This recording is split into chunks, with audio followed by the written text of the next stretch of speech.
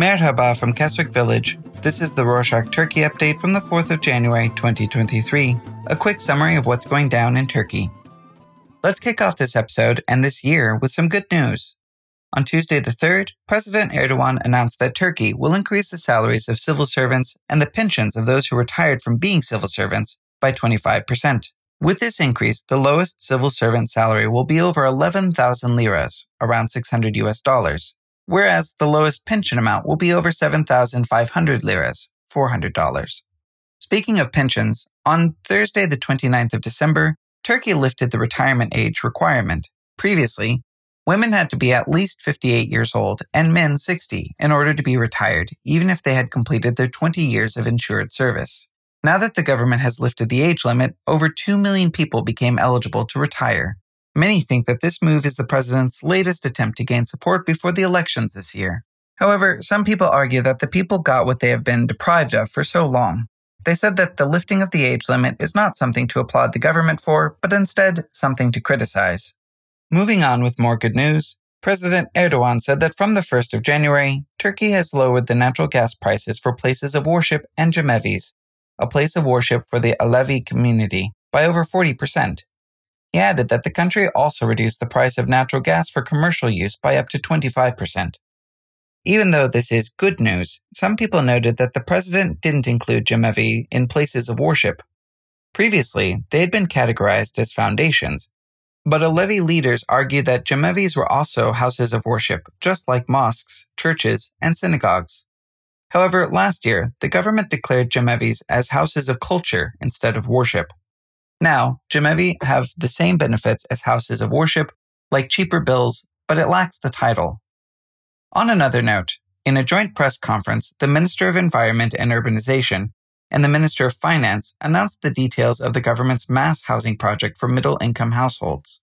They said that they've put a cap on the price of houses. In Istanbul, the price would be a maximum of 5 million liras, around $250,000. In cities like Ankara, Izmir, and Antalya, the maximum price is at 3 million lira, or around $160,000. In all the other cities, the cap will be 2 million liras, or around $100,000.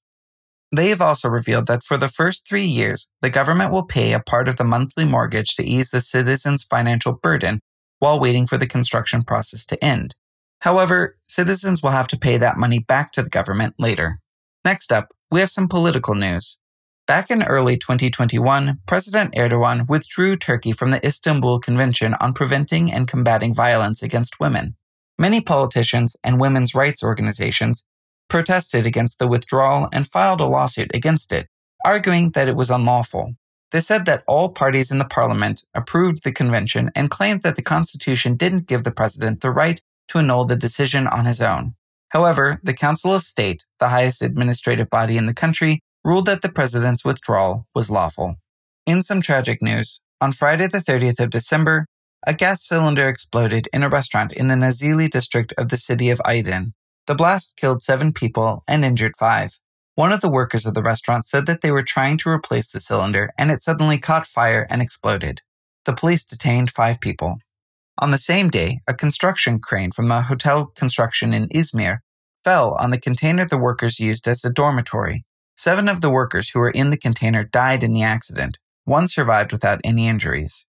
Workers stated that they've asked their superiors to move their container to a different location before the accident, fearing how close it was to the construction site. However, the company ignored them. A worker said that the tragedy was not a work accident, but murder. On Friday the 30th of December, an armed man on a motorcycle opened fire at Sinan Ateş, the former chair of the Grey Wolves, a far-right nationalist organization with close relations to the Nationalist Movement Party, one of the ruling parties, in Ankara. Ateş died in the attack, and his friend was injured. The police detained 5 people in relation to the attack, and a court later arrested 3 of them on charges of deliberate killing. Many believe that this was a political assassination. Opposition leaders like Kemal Kılıçdaroğlu and Meral Akşener condemned the attack and demanded that the government look into the case carefully and thoroughly.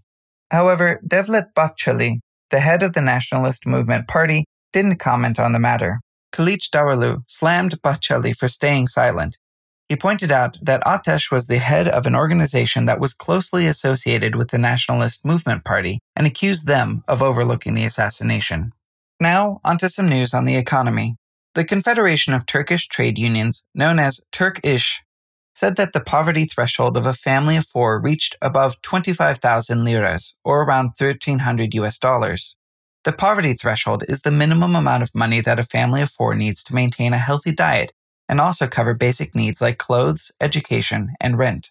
On the other hand, the hunger threshold, being the minimum amount of money a family of four needs to not starve, reached over 8,000 liras, a little below the minimum wage of 8,500 liras, or $450. Some international news. On Tuesday the 3rd, Turkey and Bulgaria signed an agreement for the transfer of natural gas from Turkey to Bulgaria. Last year, Russia cut off its gas supply to Bulgaria. Because it was mostly dependent on Russian gas, Bulgaria risked facing one of its coldest winters. The Turkish Minister of Energy and Natural Resources said that this deal will contribute greatly to Europe's gas security. On New Year's Eve, Mustafa Varank, the Minister of Technology and Industry, dressed up as a motor courier for the Getir app, one of the most popular food and grocery delivery services in the country, and delivered orders to a student dormitory. He said that he wanted to bring awareness to the conditions motor couriers were working under. He said that the couriers were working in harsh conditions, implying their work during bad weather conditions and public holidays, and wished that 2023 to be the year of laborers. He added that Getir didn't request payment for the orders he had delivered. On Sunday, the 1st of January, a man dressed in a Santa Claus costume dove in the Bosphorus to protest fishing in the Bosphorus and bring attention to sea pollution. He collected plastic fish from the bottom of the sea that fishermen dropped in while fishing. He asked the fishermen not to hunt small fish and wished everyone a peaceful, healthy year with plenty of beautiful fish in the sea. Speaking of the new year, this year, the New Year lottery prize was 200 million liras, almost $11 million.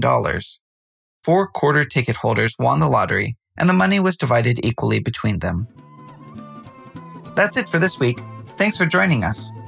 You can support us by subscribing to our show. That way you'll never miss an episode.